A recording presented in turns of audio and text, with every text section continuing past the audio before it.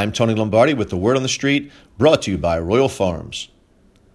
When John Harbaugh announced that all three coordinators would return in 2017, he simultaneously put the finishing touches on his handcrafted hot seat. Consequently, next season at the very least will be interesting. Imagine the pressure that could be thrust upon the staff if the Ravens get off to a 1-3 start or they are winless in October like they were this past season. The locker room could be lost to a coaching staff that has no future in Baltimore.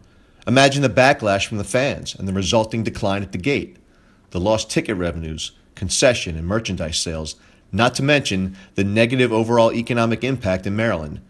It will snowball into an avalanche that will surely doom the Harbaugh era. Obviously, the chips are all in for the Ravens skipper. He's betting on himself and the staff, in which he obviously has supreme faith. It's a big risk for Harbaugh. But what were his alternatives? Bring in Gus Bradley or Wade Phillips to take the reins of the defense? Call on Mike McCoy or Norv Turner to run the offense? Why would they move to Baltimore and join a staff that could be gone by January of 2018? Why would a good offensive coordinator consider Baltimore and be the sixth such coach in his many years? If nothing else, Harbaugh's decision to bring back his play callers was ballsy. It also suggests that the Ravens' problems aren't tied to coaching, but rather to personnel. Back in October, I wrote a piece called "Who Are the Baltimore Ravens?" Later in October, I penned a column titled "Trouble Ahead for the Ravens?"